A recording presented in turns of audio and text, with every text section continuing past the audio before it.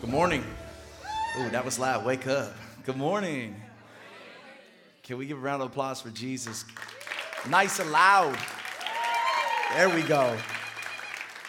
I know the worship was gentle this morning. We had a gentle touch in transition, but I like to get a little rowdy sometimes. So one more time, good morning. Amen. I think it was the Lord that actually allowed some of our technical difficulties, because I was bringing in some visuals this morning, and nobody's really getting that one. That's okay. I was bringing in some visuals, but we're going to save those for later. Anyways, we're talking about sex, so that's why that joke was supposed to be funny. But yeah, tough crowd. It's good. It happens every once in a while. I'm okay. I'll recover. You'll recover. We'll be fine. But happy to be here. I had a beautiful past week. For those of you that don't know, there might have been a space missing the last couple weeks. Some of you may have missed it. My father has been missing, and he's been ill, but I want to report that he's doing good. He's doing really well.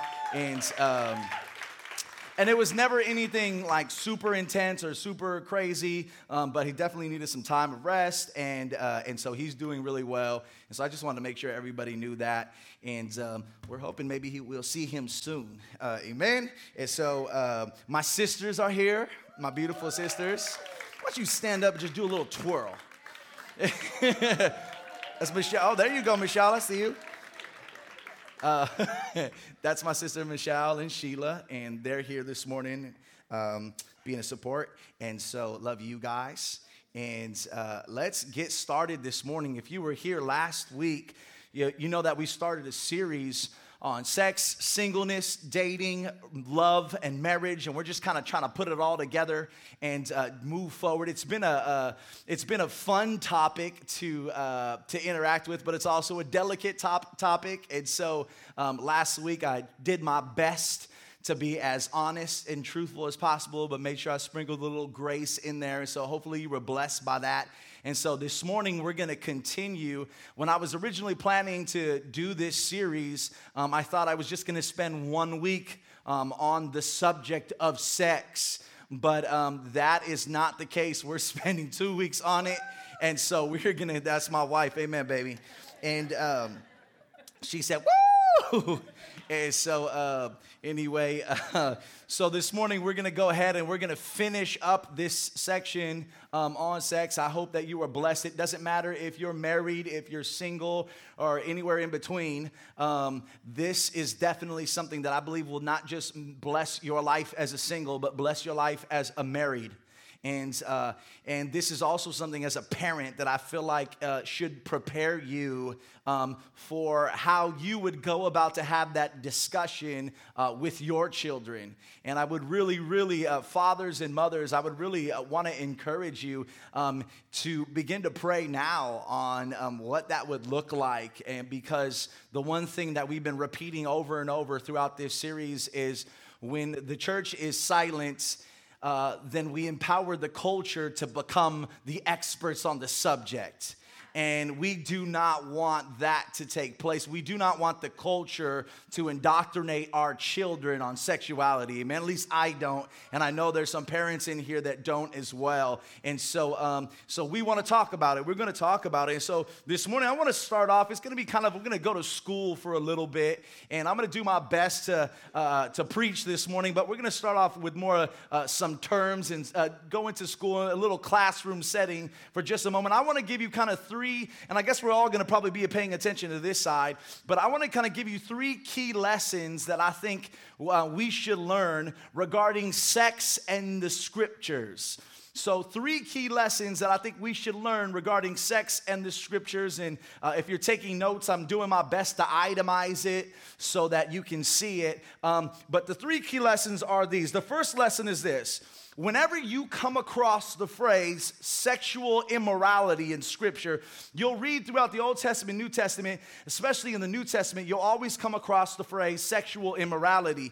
Whenever you come across that phrase sexual immorality in Scripture, what's being referred to is this: any act outside of God's original design. Sexual morality is any act outside of God's original design. And so to make that a little bit more practical for you, Scripture breaks sexual immorality down into really two forms. There is another form, but these are the two predominant forms that Scripture talks about. And you might be familiar with it if you read Scripture. Two words, fornication and adultery.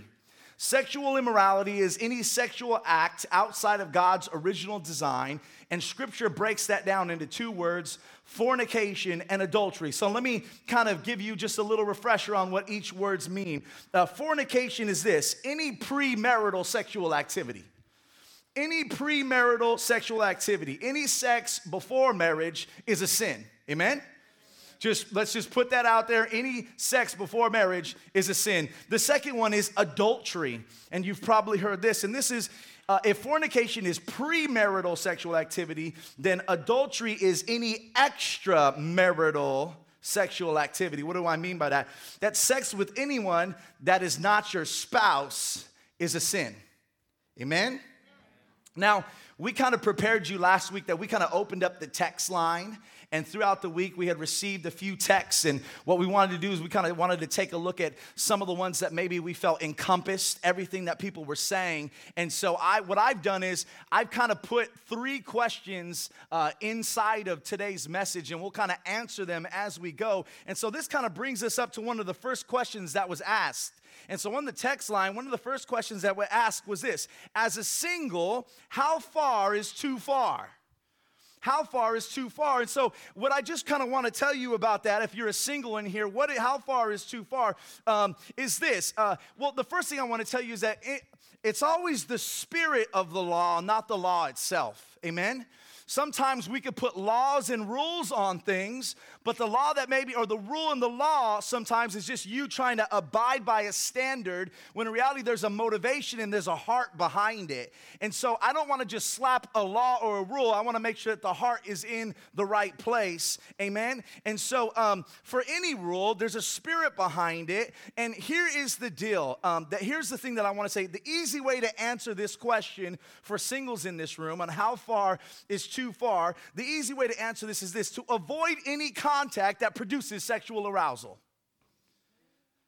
Avoid any contact that produces sexual arousal. Now, some of you in here are like, well, what does that mean? Can you itemize that? Let me go back to, it's not necessarily the law, it's the spirit of the law. See, I could kind of break down some rules and break down some ways and behaviors, what you should do and what you can't do. But at the end of the day, if you are filled with the Holy Spirit and you're in that moment, you shouldn't remember what Phil said. You should be listening what the Spirit is saying in that moment.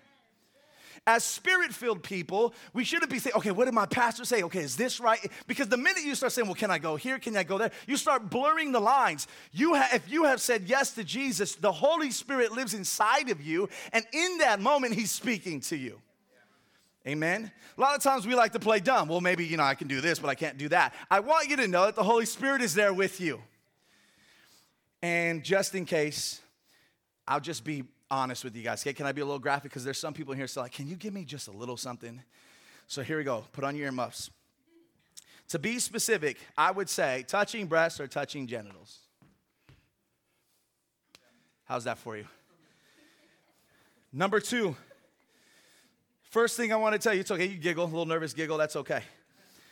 So number 1 is whenever you come across the phrase sexual immorality in Scripture, what's being referred to is any sexual act outside of God's original design, and we call that fornication and adultery.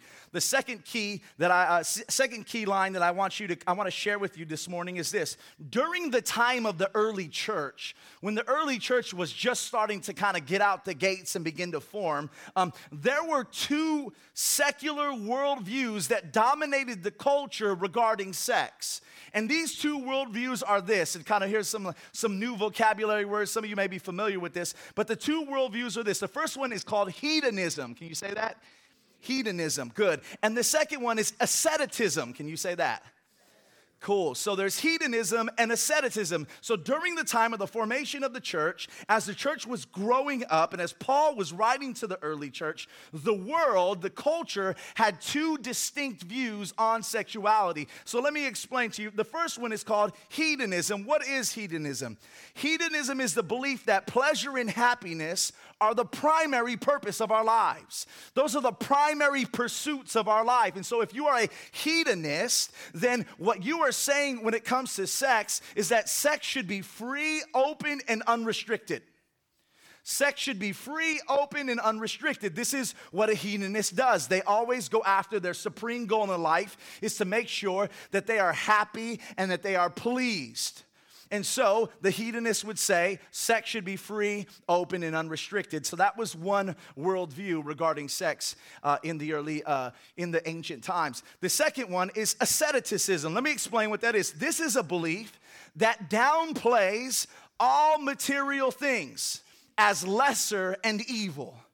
Everything that is material in this world is evil. Not only does it downplay the material things as lesser and evil, but it elevates all things spiritual as right and good. As a result, when it comes to anything in regards to the body, a person who practices this, especially when it comes to sensual pleasures, will completely deny it altogether as evil. And so they deny the bodily pleasure, and in denying that, they believe they're going for a higher level of spirituality. Are you guys with me? Now, another text line question popped up, and again, I'm just like, so happy when the text line goes up, and I'm sure you will be too. And so I want to pause right here and let me share with you another text question. Are you ready? This one's even making me a little awkward, okay? Here we go. Somebody texts, what about masturbation? What about that? And I think it's really important for us to understand. Hear me out. Masturbation, and I'm saying that pretty loud so everyone can hear us out there. Hopefully, the kids' children's ministry room, the door is shut. Hear me out. It's probably not, but they're having a great time. Trust me. I want you to hear me out. Masturbation is the ultimate form of self-gratification. It's the ultimate form. It's a convenient replacement to fulfill the need that only your husband and wife were meant to fulfill. At its core, it's self-serving and reinforces a me-first mentality that can hurt your marriage.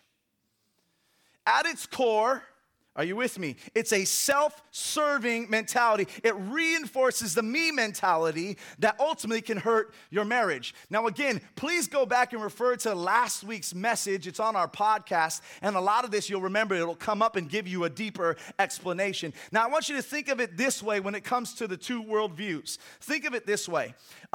Free for all or not at all. That's how the ancient world saw sex. There were some that thought it was a free for all, unrestricted, anything goes. And there were some that viewed it as a not at all, that no sex was good sex, or not, no sex was good sex. So hedonism believes that all sex is good, while asceticism believes that all sex is bad. Now this brings us to the all-important question. As Christians, where do we stand when it comes to the subject of sex? As Christians, where do we stand when it comes to the subject of sex? Now, this brings us to our third point here, our third part of the classroom session. I want you to hear this. When Christianity was introduced to the world, the Christian church produced a radical third option. Now, I'm going to summarize that third option, and I'm going to call it the Christian sexual worldview. And I'm going to explain it in 3 points. Number one, here is the Christian sexual worldview. Number one, it's this.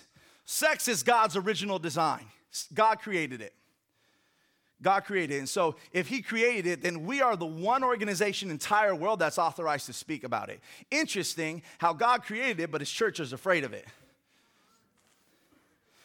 Number one, sex is God's original design. This is important. The one who designs it gets to define it. Anytime you try to take a design and try to define it without going to the one who created it, you're in danger of perverting the original design. Anytime you take what someone else designed and try to use it for something it was not meant to be used, you're not only endangering yourself, but you're endangering its original intention. Are you with me? And so God is the original designer, and so the one who designs it gets to define it. And so let me just show you, and again, this is all refresher from last week. I totally want to point you to go back to review last week's podcast, but in Genesis chapter 1, in the beginning, chapter 1, verse 24 through 25, let me just read briefly what Scripture says. Therefore, a man shall leave his father and his mother and hold fast to his wife, and they shall become one flesh. And the man and his wife were both naked and not ashamed. Can I bring up a side note? It's interesting that the first time shame is ever mentioned in the Bible, it's in connection with sex. This is the first time sex is ever mentioned, and also shame. And the reality is this, is that when it's done in God's original plan, the idea was for shame not to come over you.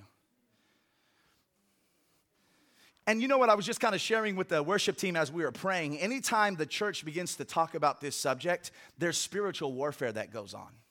Can I tell you a little bit about what warfare is? It's the unseen warfare that goes on. If you're in this place this morning and you're just feeling all of this heaviness because maybe you know you're not measuring up in this area, and the enemy wants to lie to you and condemn you and guilt you, and some of us kind of just want to walk out and never come back. I want you to know, I want you to break through that. I want you to identify that that's the devil, and I want you to know that your past is your past, and God forgives your past, and then he gives you the Holy Spirit and empowers you to walk differently in your future. And so what I want you to know is if you're fighting in that, as we bring some of these things up, fight the good fight of faith. That battle is good. It means that there's warfare going on. The enemy doesn't want you to hear this. And marriages and let me tell you, if our marriages were healthy, we'd be a better witness to the world. If our marriage, the statistics of the church's failure in marriage didn't mirror the world's failure in marriage, we'd be a better witness to the world. But marriages fail because of lack of communication, and where there's lack of knowledge, you die, and this is important. And so as I kind of begin to preach this, allow it to attack some of those thoughts and mentalities that you've been built up. And if you begin to feel any shame or condemnation, rebuke the devil and say, you know what, I'm going to let this saturate my life, and I want to grow in holiness. I may not be there right now, but I want to get there. Amen? Are you with me?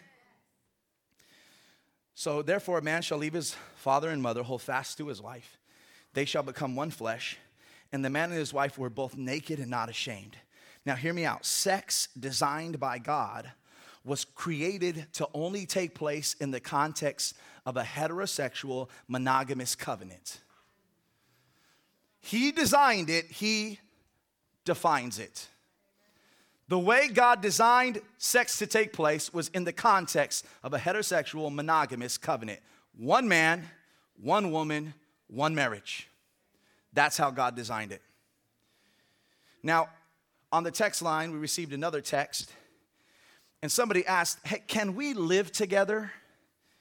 Can we have children together and still honor the Lord without being married? The answer to that question is simply no. No. That I want you to know, sometimes our culture does it backwards, right? Our culture looks at sexuality and marriage as a car that you test drive. And I'm sure if you've talked to any of your friends that don't have a lot of church past or whatever, they'll probably look at you like crazy. What do you mean? You guys aren't, how are you going to know? You know what that means? That's a culture that raises up self-gratification over mutual submission in marriage. And what they're saying is instead of sex being a ministry between spouses, we'll check to see if that person pleases me. You're already building on a faulty sand. No wonder why the divorce rate is where it's at. Are you with me? And so the answer is no. And you'll feel all these excuses come up. But wait, we've been this way. The answer is no. You know, I want to let you know I've had a joy as a pastor and as a leader over the past couple of years to marry folks that kind of came and said, you know what, the Lord has just been speaking to us, and we've been living together, and you know what, we feel like we're in sin, and we feel like we need to get married. And you know what we did? We just kind of went and had a beautiful time together, privacy, just me and them, and we married them before the Lord, and we did everything that we needed to do before the law to make sure that everything was okay. And my question would be this, if you have children and you're living together, then why are you making a covenant? And maybe there's some wounds there about how maybe you saw your parents and there's some fears there. But I would say this, it's time to trust the Lord in that area. Amen? Okay. So number one, what is the Christian worldview when it comes to sex? Number one is God's designed it, and so he could define it. And we define it as one man, one woman, one marriage. The second thing I want you to know regarding regarding the worldview of Christianity. Are you ready, men and women? Married couples, are you ready for this? Here we go. Sex is a ministry. Thank you. The ministry of marriage. Here it is. Sex in the context of marriage is not only permitted, but it's commanded. Woo. First, where is that at, Pastor Phil? Right? Some of y'all hitting your spouse here. This is a good time to do it. 1 Corinthians chapter 7, verses 3 through 5. You ready? It says this: the husband should give to his wife her conjugal rights, and likewise the wife to her husband. Didn't know the Bible talked about stuff like this, huh? For the wife does not have authority over her own body, but the husband does. Now, husbands, before you say, well, see, but I want you to know. Likewise, thank God for that, right? The husband does not have authority over his own body, but the wife does. You ready for this? Do not deprive one another, except perhaps by agreement for a limited time, that you may devote yourself to prayer, but then come together again. Here it is, so that Satan may not tempt you because of your lack of self-control. Wow. This is the Christian worldview right here. God designed it, God commanded it. God-honoring sex involves the beauty of mutual submission, amen? Sex becomes less of a duty and more of a ministry when you give that to Christ. Finally, the third part of this sexual worldview from a Christian perspective is this. Not only is it God's original design, not only is it a ministry of marriage, but the bed should be undefiled. According to the Christian worldview, the bedroom should be a sacred and undefiled place. Let me explain that. Sex with our spouse must be guarded. Hebrews chapter 13, verse 4 says this: let marriage be held in honor among all, and let the marriage bed be undefiled. God will judge the sexually immoral and adulterous. So here it is. Undefiled sex is sex that has been perverted by the two worldviews of the culture.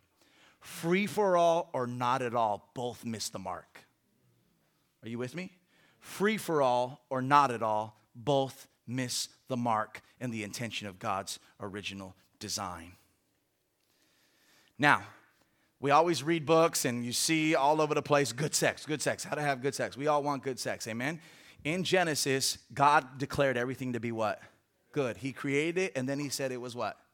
Good. So the definition of good sex is one man, one woman, one covenant, mutually submitting to one another, and it becomes a place of ministry. That's the definition of good sex. Not all of that stuff that you got in your mind that the culture put there. That is the intention and original design of good sex. Now, one more awkward text line question, and then I'll get into some preaching for you this morning. Amen? The text line says, thank God, is there any kind of sex that's wrong in the marriage bed? Now, again, we want to make sure that you understand that the Holy Spirit is the most important person to invite into your marriage bed. You might, well, wait a minute. Yes. You and your wife should both be coming together, and in that place of mutual submission, it's an act of worship unto the Lord. Amen? And so let me just give you a couple of things. Number one, you obviously want to make sure the Holy Spirit is always there with you. But number one is you always want to start with mutual consent. You never want to pressure the spouse into doing something that's uncomfortable.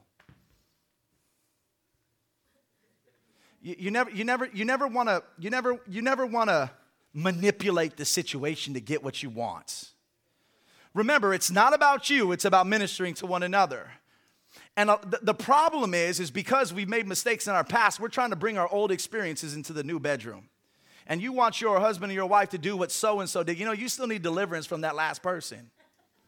I'm just being real. And so we need to come together, and there needs to be a discussion. Yes, wives and husbands, there can be a discussion around this. And if something feels uncomfortable or just something isn't, then together you come together and you begin to pray and seek the Lord together in this area. Are you with me? I'm just trying to help, y'all.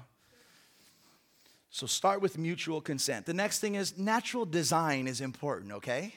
Like there are some places that God kind of allowed things to take place in. There's some places that God didn't design it for that.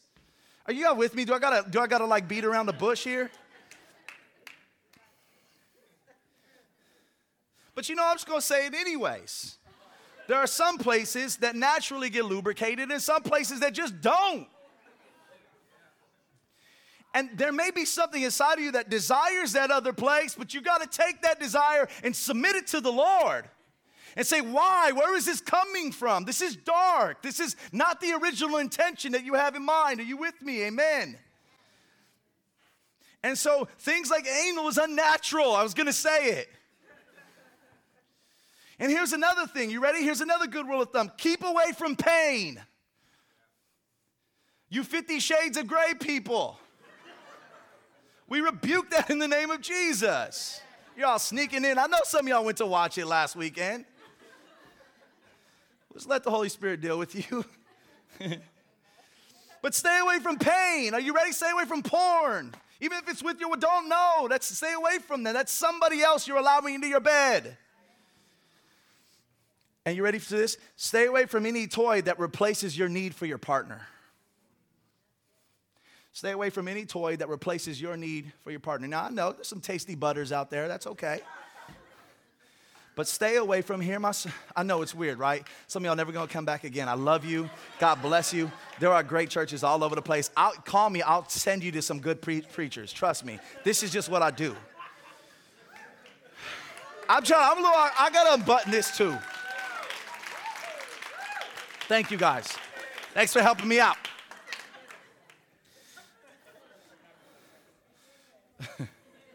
Any toy that replaces your need for your partner, keep that out, right? Because here it is that God has designed your husband, God has designed your wife to be able to take that place. And so when you stop needing them is when you create a divorce in your sex life, right? A lot of us, we're married everywhere else, but there's a divorce in our sex life. Please don't feel condemnation. I want to empower you, okay? I want you to grow in your marriage. And singles, I want you to be taking notes because you already know, not at all. You're like, wait a minute, he didn't say that. That's asceticism. No, that's not at all until you get married, all right? Okay, here we go. With that being said, why don't we open up to 1 Corinthians chapter 6. I promise you we're going to preach, and we're going to read verses 12 through 20.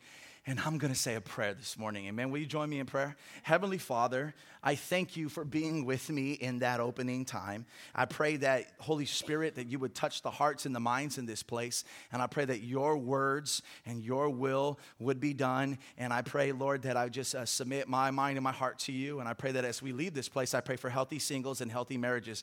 Let it be said of Inspire Church that their singles and their marrieds are healthy and they're growing in holiness with one another. And so, Lord, I pray a blessing over everyone in here, and I pray you'd speak through me. In Jesus' name we pray. Everyone in the house said amen.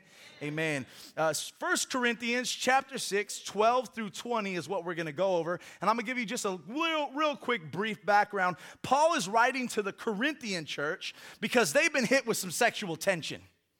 And here's what I mean by that. The Corinthian church is starting to form itself in a time where the culture and the church are clashing. And so Paul is writing to the church for a lot of reasons, but in this section, he's covering sexuality. Are you with me? So let's read chapter 12, and what I'm going to do is, verse 12, I'm going to read verse 12 and 13 and stop there for a moment. And so let's read verse 12 and 13 together. It reads like this. The Apostle Paul writes, "All things are lawful for me, but not all things are helpful. All things are lawful for me, but I will not be dominated by anything. Food is meant for the stomach, and the stomach for food, and God will destroy both one and the other. The body is not meant for sexual immorality, but for the Lord, and the Lord for the body." Now, much like what the church is facing today, the question is, Who will define our sexual ethic and who will influence our sexual practices? Will it be Christ or will it be the culture? Who will define our sexual ethic and who will define how we practice sexuality? Will it be Christ or will it be culture? Now, here's what I want you to know. In verse 12 and 13, it records what all the cool kids are saying. What do I mean by that? I want you to notice, and you can look up here, and we only have one for you, but I want you to notice I color-coded that for you. And you'll see that there are some phrases in blue and some phrases in red. Now, you may not know this, but the phrases in blue are actually in quotes, and the phrases in red are not in quotes. That tells us that the blue phrases are actually not the Apostle Paul's words. The Apostle Paul is giving commentary to popular slogans that are traveling around the Corinthian city during that time. It's like YOLO. You only live once. We heard that all the time, right? We might be a little past that, but I still hear YOLO, right? And so if you think about it, every phrase that you see in blue is basically a YOLO of the time. And so the Apostle Paul is writing to the Corinthians because they're using phrases like YOLO as if they're biblical. And they're mixing up the culture in the church. Are you with me? So let me just break down the Corinthian sayings for you. Basically, what he's saying, what the Corinthians are, kind of their slogan is, all things are lawful, A-T-A-L. A-T-A-L, all things are lawful, all things are lawful. That's the slogan that they're repeating. And then they're also saying this, food for the stomach and stomach for the food. What does that mean? So let me give you a translation. Translation is this is my body, these are my appetites, and because they're mine, nobody has the right to tell me what I can and cannot do with them. Are you with me? Now, doesn't that sound familiar? This is my body, these are my appetites, and because they're mine, nobody can tell me what I can and cannot do with them. That sounds so familiar. Why? This is the same spirit, are you ready for this? That has permitted the murder of innocent babies. We are in a culture that is not just legalizing but elevating abortion because of that same spirit. This is the same spirit that has empowered the so-called sexual revolution. And for those of you who would argue that this worldview is new and that the Bible worldview is old-fashioned, outdated, oh my gosh, your friends ever said, oh gosh, that's so old-fashioned. That's so outdated. Like, come on, right? There's this whole thing going around now, like, why are you so in the past? Am I right? I hate propaganda. You know, if you think that the Bible is old and you think that we're all of a sudden coming into this new enlightenment, I need you to think again. Free for all, I can do what I want with my body is old-fashioned, played out, rebirth paganism. It's been said, that's been said a long, long time ago. And the Christian church has always brought a radically new idea to the table to challenge the culture. Isn't that crazy? You can actually look at your friends right now and say, you know what, I love you, but that devil's lying right now. What Christianity has to say about sex is not old-fashioned, it's radically new, and it challenged the culture of the day. Now, can we take a little discipleship detour for a moment? Promise you I'll get right back on. I want you guys to understand this. 4 things need to take place for a culture to worship sex. For a culture that's idolizing sex, for a culture that's worshiping sex, 4 things need to take place. Are you ready? Here are the 4 things. Liberate, educate, erase, and redefine. If a culture wants to worship sex, 4 things need to take place. Liberate, educate, erase, and redefine. Can I explain what that means to you? Number 1, sex must be liberated. It must be liberated from these radical, restrictive boundaries. And you know how you liberate? When you're a culture and you're progressing towards idolizing sex, you liberate it by doing 2 things. Put on your seatbelts. These next 4 things are going to put us in uncomfortable places, but I promise you this is the word of God. Here it is. Number 1, in order to liberate sex in a culture, the first thing you need to do is normalize heterosexual excess. Normalize heterosexual excess. And number 2, normalize homosexuality. And so our culture has done a great job of placing heterosexual excess and placing homosexuality on the forefront in order to normalize these things in the way of pornography, in the way of TV, movie, music, marketing, celebrities. It's so crazy. ABC Family went to Freeform. What went on? All of a sudden, we were watching just cool little family shows. Then we went to Freeform, and the game changed. Look no further than your programming. Look no further than your marketing and your billboards. Look no further than the music that some of you are still playing, and you're being indoctrinated while you're listening. Now, not the rule. I want the Spirit to speak to you.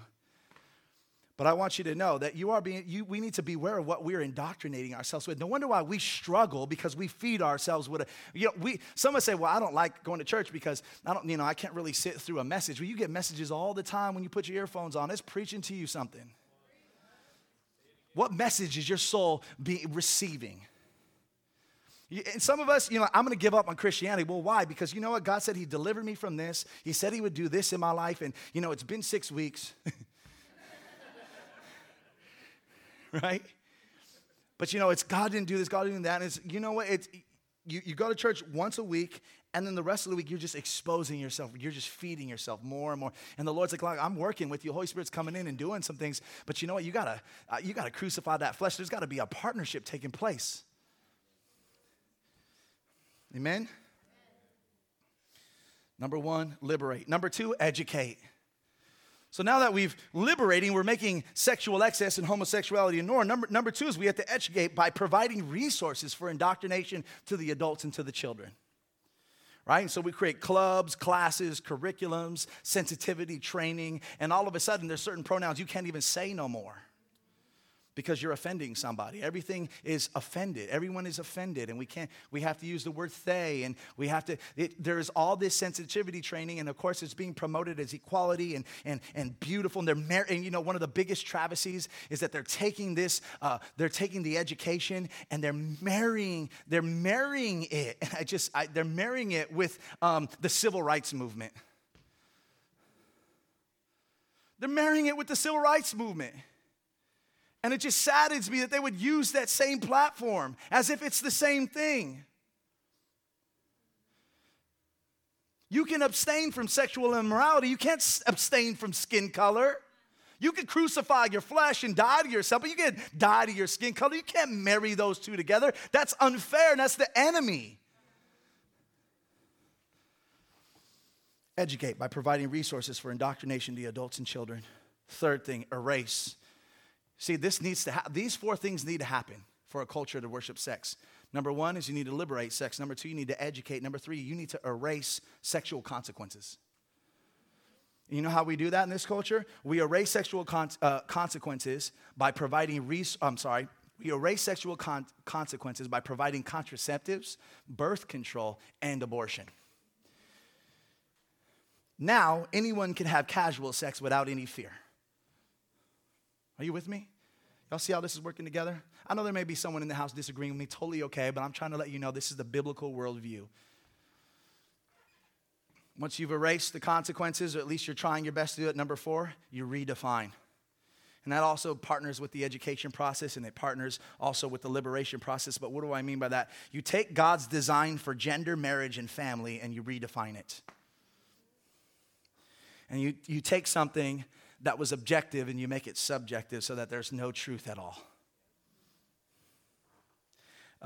The other day, a friend of mine and I were dialoguing, and he kind of came across something on YouTube, and it was kind of like a Sesame Street. And you click on the Sesame Street, and there's got puppets, and there's a teacher or whatever, and that teacher is teaching about being a non-binary masculine. And basically, the kids are having a dialogue. It's really, my kid watches kids TV all the time. He learns how to count from me. Thank God for it, right? Sometimes we're just tired, like, here you go, slap it right in front of him and watch it. Don't call CPS on us. I promise we're good parents.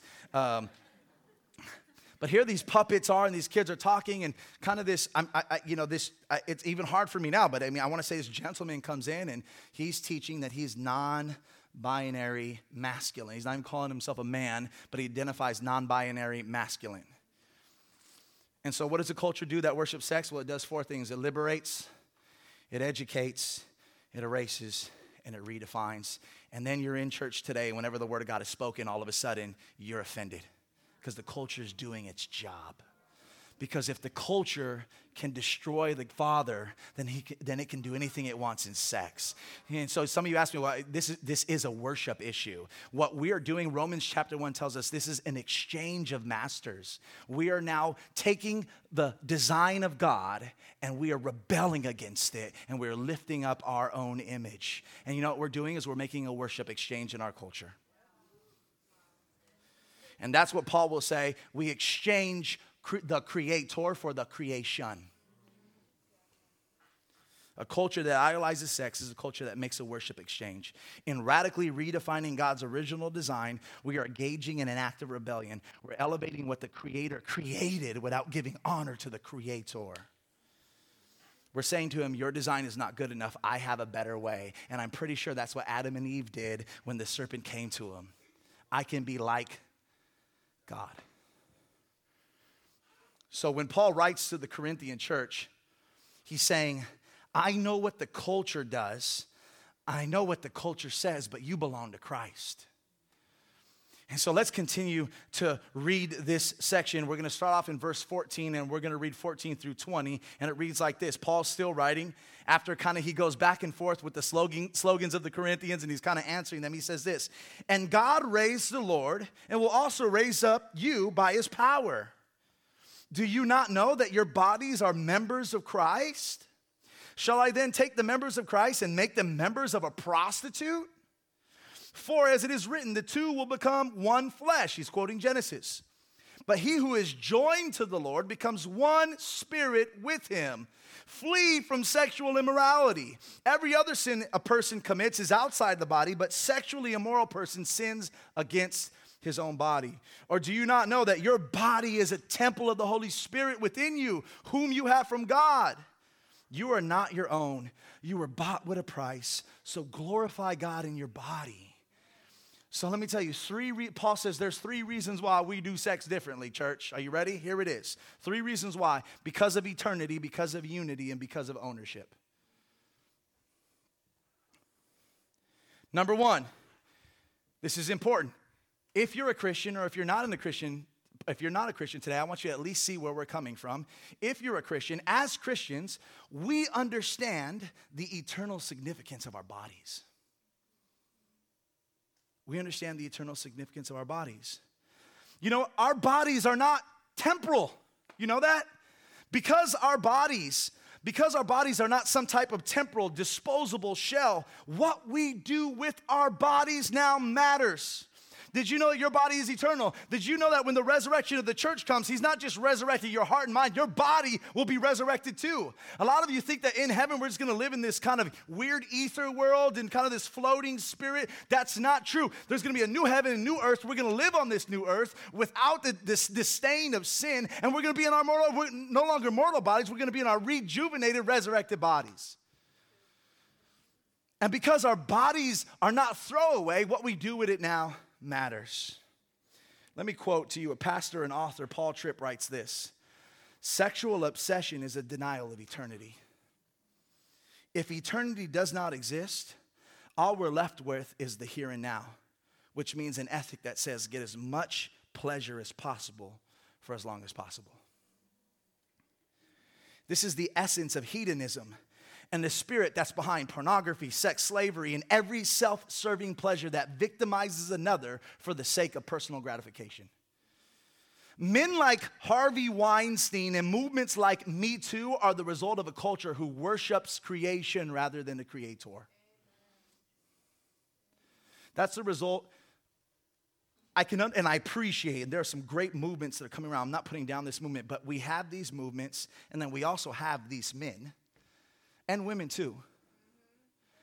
But the reason why we're in this mess is because culture desired to steer away from God's original design. Anybody with me this morning? But as Christians, we need to know that when it comes to our bodies, our participation in the kingdom of God is at stake. Amen? Listen to the Apostle Paul. He writes, 1 Corinthians chapter 6, verse 9.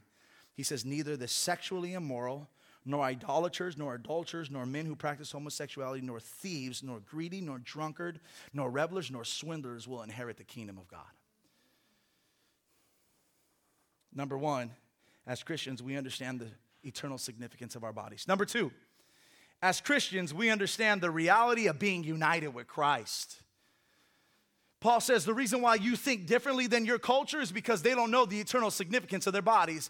Number two, he says the reason why you think different than the culture is because you know what it means to be united in Christ. So let me explain to you. When I gave my life to Jesus, when I gave my life to Christ, Jesus and I became one. We got married. So whatever I do with my body, Christ does too. Paul asks two questions to help us think about this. The first question is this: do you not know that he who is joined to a prostitute becomes one with her? Well, what do I mean by that? We know what takes place physically, amen? When you have sex, we know what takes place physically, right? There's intercourse, yeah? But here's the question: what kind of transaction is taking place spiritually, emotionally? We know what's going on in the seen, but what's taking place in the unseen? Can I get a little graphic with you? Yeah. Someone would have said no, I would have been stuck. Here's what I want you to see. A man goes into a woman, and a woman receives a man. A man releases, and she receives. This is important. More than just bodily fluid, exchanges are being made. Exchanges are being made. Now, I'm going to speculate a little here, okay? I'm going to go a little above and beyond Scripture, and I want to be careful. I want you to know I'm very to the Word, but I want to speculate here because Scripture is not exactly, doesn't exactly lay this out, but I want to speculate just a little bit based on kind of what I've seen and what I've studied, and this is what I mean. What kind of spiritual and emotional bonds are created in sex? Aside from remembering his cologne or remembering her perfume, aside from the images that are being recorded in your minds, what else is being deposited and not leaving when they are gone? Maybe this is the reason why you broke up with them 5 years ago, but you still can't seem to shake them off today. There's still a hold. Maybe we need to break up and break off a little bit. I think there are a lot of people that have broken up, but they haven't broken off some of the things that attached to them during that spiritual encounter. This is why you could totally hate the person, but the minute they walk in, something in you jumps. You don't ever want to see them again. You don't want to hear from them again. I mean, I get it, there's hurt and there's pain, but I want you to know there's emotional damage there. You know, our school districts do a great job of telling you about all the physical issues. They don't teach you about the emotional exchange. And they sure as heck ain't going to teach you about the spiritual exchange. And when we said yes to Jesus, we became one with Christ. His nature became our nature. There was an infusion. It's no longer, God no longer sees me, but he sees Jesus, his life, his sacrifice. Are you guys with me? And the type of oneness exchange that happened in that place, I wonder what that reflection is when we exchange with somebody who's not our spouse. What are we carrying with us now that was never a part of us, but that came into us because we allowed somebody to go into a very intimate place with us? Second question, Paul says, shall I then take the members of Christ and make them members of a prostitute? I want you to know, in Corinthian worlds, prostitution was huge. That was how they did worship. Some would go into the goddess temples, and part of worshiping their god would be engaging in sex with a prostitute. This was the normal routine in the temple during that time. Some of us look at this and say, oh, wow, what a crazy thing. But we have our temples and we have our places of sex right here. And you know what's crazy is the temple has moved. See, in the Corinthian church, you had to walk to a temple. Nowadays, the temple is in your bedroom on your computer. And I was just sharing, I was having a dialogue with my sisters, and I was just sharing, 15, 20 years ago, you had to walk into the video store, right? And there was that one, I think I shared this before, there was that one room marked adults only, right? And so if you really wanted it that bad, you had to look like that guy, you're kind of just like walking in, and you just, and then you're walking out, and everyone's like, little kids are, they're trying to rent, Little Mermaid or whatever. You're walking in that way, and mom's like, come on, honey, let's go this way, right? There was actually a shame connected to it. Some of you think shame is bad. I think God allows some shame. Shame is a great a motivator at times. Do you know what I'm saying? Don't get me wrong, I don't want you to walk out here feeling foolish, but there is some, and or you had to go into the magazine store, right? And there's here's all the cool magazines, and then there's this other one you had to actually, you know what I'm saying? And there was it wasn't as accessible. Now you don't even have to do that. You can do it in the comfort of your own home. And how about this? Now, you don't even have to look for it because it finds you. And statistically, by the time your boy is 18 years old, 90% of them have already seen pornography. And at 12 and 13, it's 60 to 70%. And most of the men here say, you know what? I know that. You weren't even trying to look for it. It found you. And I shared with this last week. You know, nobody wakes up and says, hey, today I want to be a pervert. Nobody grew up that way, but you fall into this sin and this addiction because one day when you were innocent, not looking for it, it found you. Are you with me? Shall I then take the members of Christ and make them members of a prostitute? What a terrifying question that Paul is asking. When we said yes to Jesus, did you know that every member of our body said yes to him, including our sexual organs? As Christians, we can never separate spiritual from physical. It's impossible.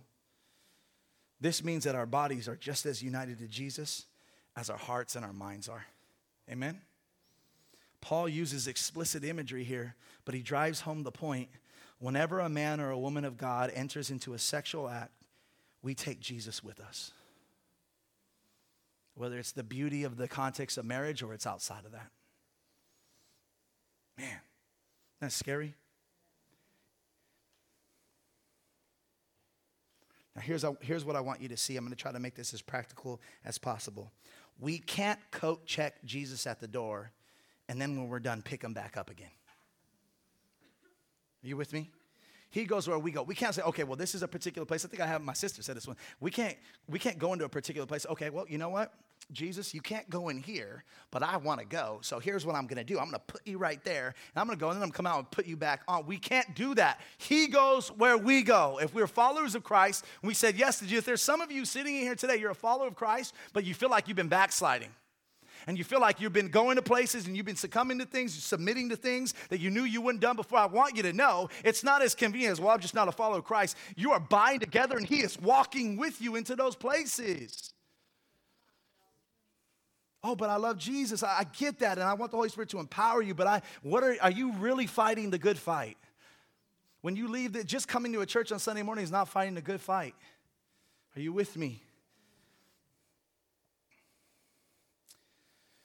Finally, number 3, as Christians, number 1, as Christians, we understand that our body has an eternal significance. Number 2, as Christians, we understand the implications of being united with Christ. Number 3, as Christians, we understand what it means to be bought with a price. Bought with a price. Because our bodies no longer belong to us, we can no longer determine what we can and cannot do with it. Paul borrows the imagery of being bought from the slave market. He says, you were purchased. Your mind, your body, and your soul was purchased. When I gave my life to Jesus, when I made him Lord of my life, his blood became the currency by which he redeemed me and paid for me. You usually know how valuable something is by how much it costs. And so when you have a garage sale, you sell some knickknacks for $5 or $1 because it's less valuable. But when you have some other things, you mark it up a little bit so you can get more money. I want you to know, how valuable are you to God if the purchase price with his blood? There's nothing more powerful, more expensive than the blood of the Son of God, and that was the payment for you on the cross. We're Christians, and we don't participate in sexual immorality because we understand that our bodies were bought with a price. And guess what? They no longer belong to me. I go from ownership to stewardship. Amen. Now, I want to share with you 3 points of ownership and then we're done. His spirit, his temple, and his glory. 3 points of ownership. His spirit, his temple, and his glory. Number 1, his spirit. Are you ready for this? Because God bought you, he owns you. He owns you. And because he owns you, he decides who gets to be your tenant. He gets to decide who gets to occupy your residency. And you know who he's decided to occupy that residency? His Holy Spirit. His Holy Spirit. I love what pastor and theologian John Piper says about this. This occupation is not spatial, it's influential. It's not a spatial thing. So it's not like, oh man, is he physically kind of, he's kind of a small guy.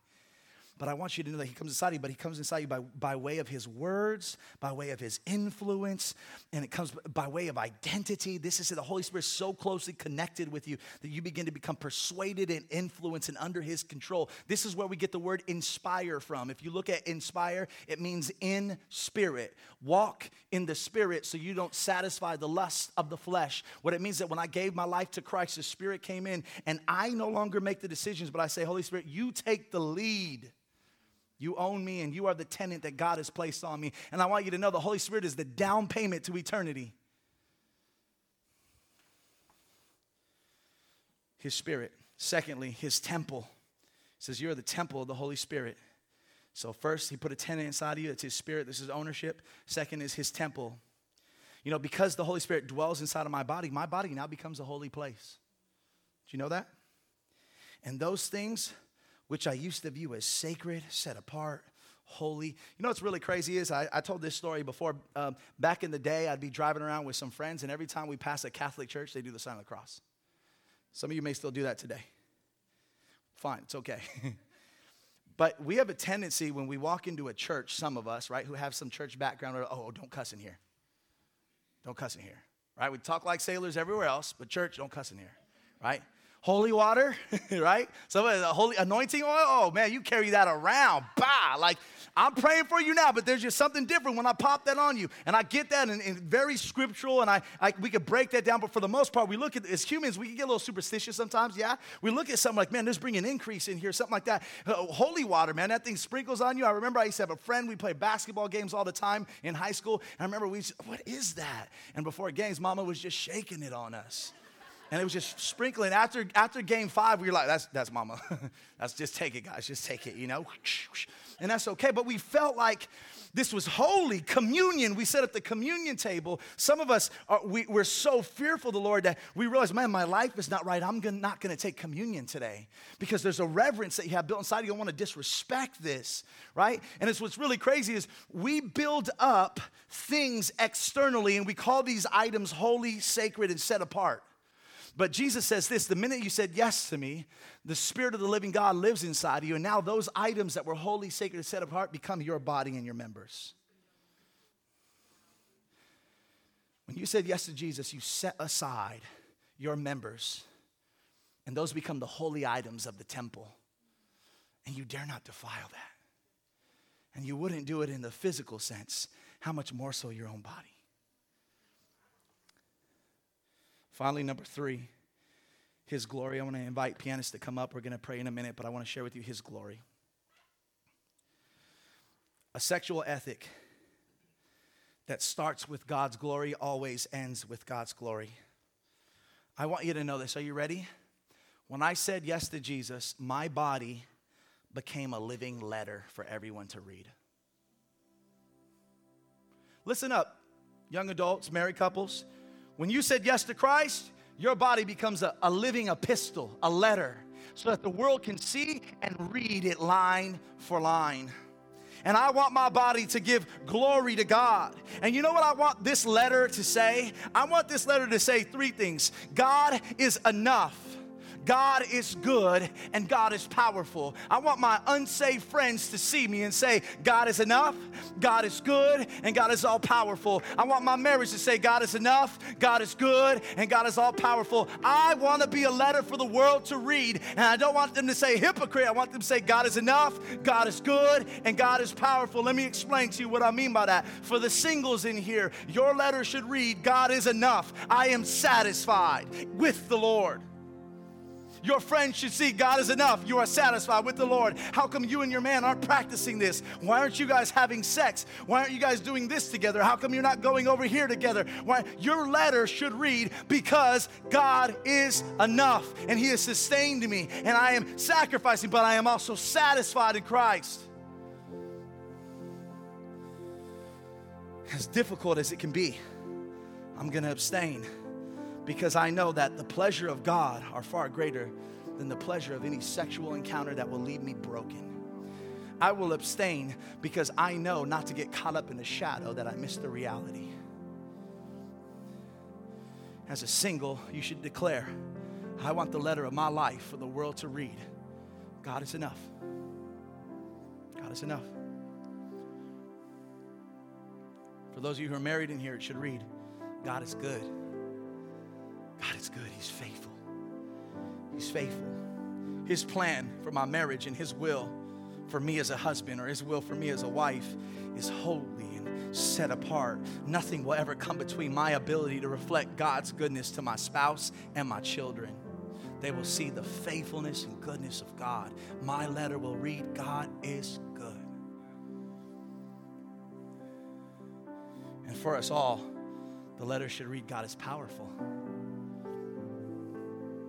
We started today's message reading verse 12, and it said this. Paul quotes the cool kids of the time. All things are lawful for me, but then he says, but I will not be dominated by anything. And I want to just take a moment to share with you my story. Many of you know I've been very open and vulnerable with you, and this means a lot to me, and so I just want to let you in. But I just want to take a moment to share my story. I spent 10 years battling with pornography.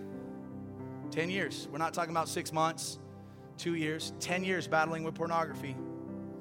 And 4 years of that battle occurred while I was a Christian, trying to love Jesus as best as I can, walking in and out of church service and feeling the shame and the guilt, the things that I couldn't control, and tempted to say, you know what, will this ever change? 10 years of my life I battled with pornography. 4 years I battled with it while being a Christian. And you know what, I really felt the words of the Apostle Paul in Romans chapter 7, 15 and forward. And I'm going to give you just a brief chop up of what he said. But Paul says this, I don't understand my own actions.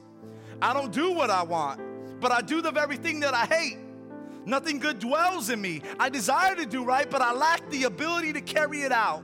I delight in the law of the Lord, but I see in my members another law, waging war against the law of my mind and making me captive to the law of sin that dwells in my members. And I love this. He says, oh, wretched man that I am, who will deliver me from this body of death?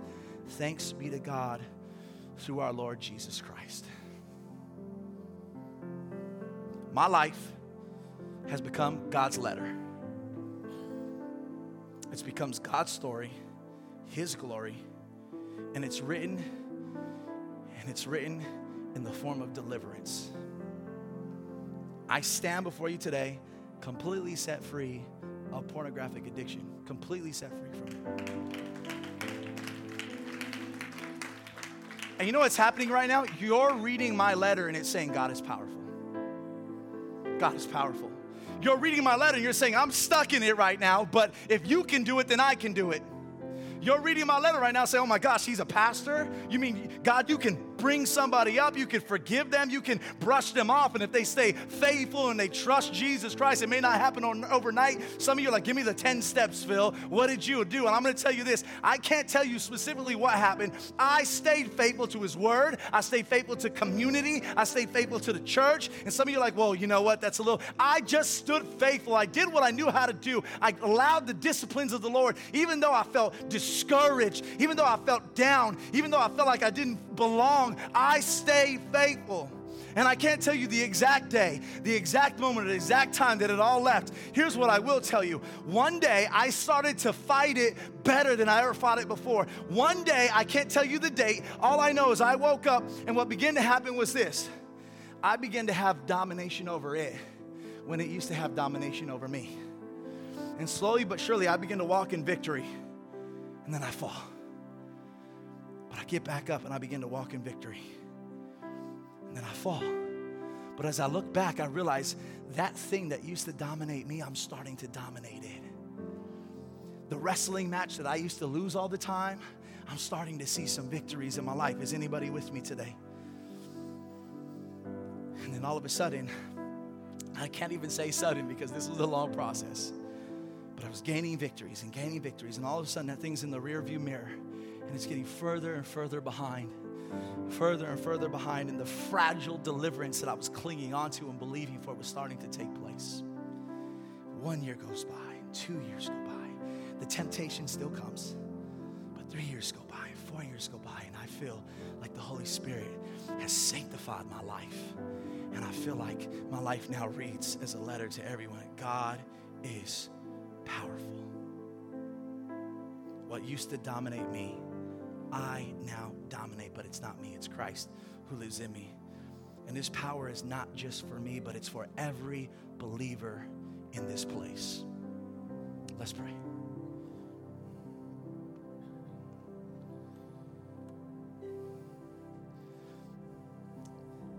Heavenly Father, everything is for your glory. And even the war that we're waging right now in our members, the war that we're waging in our minds, we may feel like we're not giving any glory to you. But even our struggle brings glory. So I pray for anyone right now experiencing any type of struggle. Lord, I speak to that struggle and I say, glory be to God that there's a struggle. And I pray, Holy Spirit, that you would empower them. You give them the strength. Like Jesus prayed, I want my disciples to endure. Even when the enemy is sifting you, I want you to endure to the end.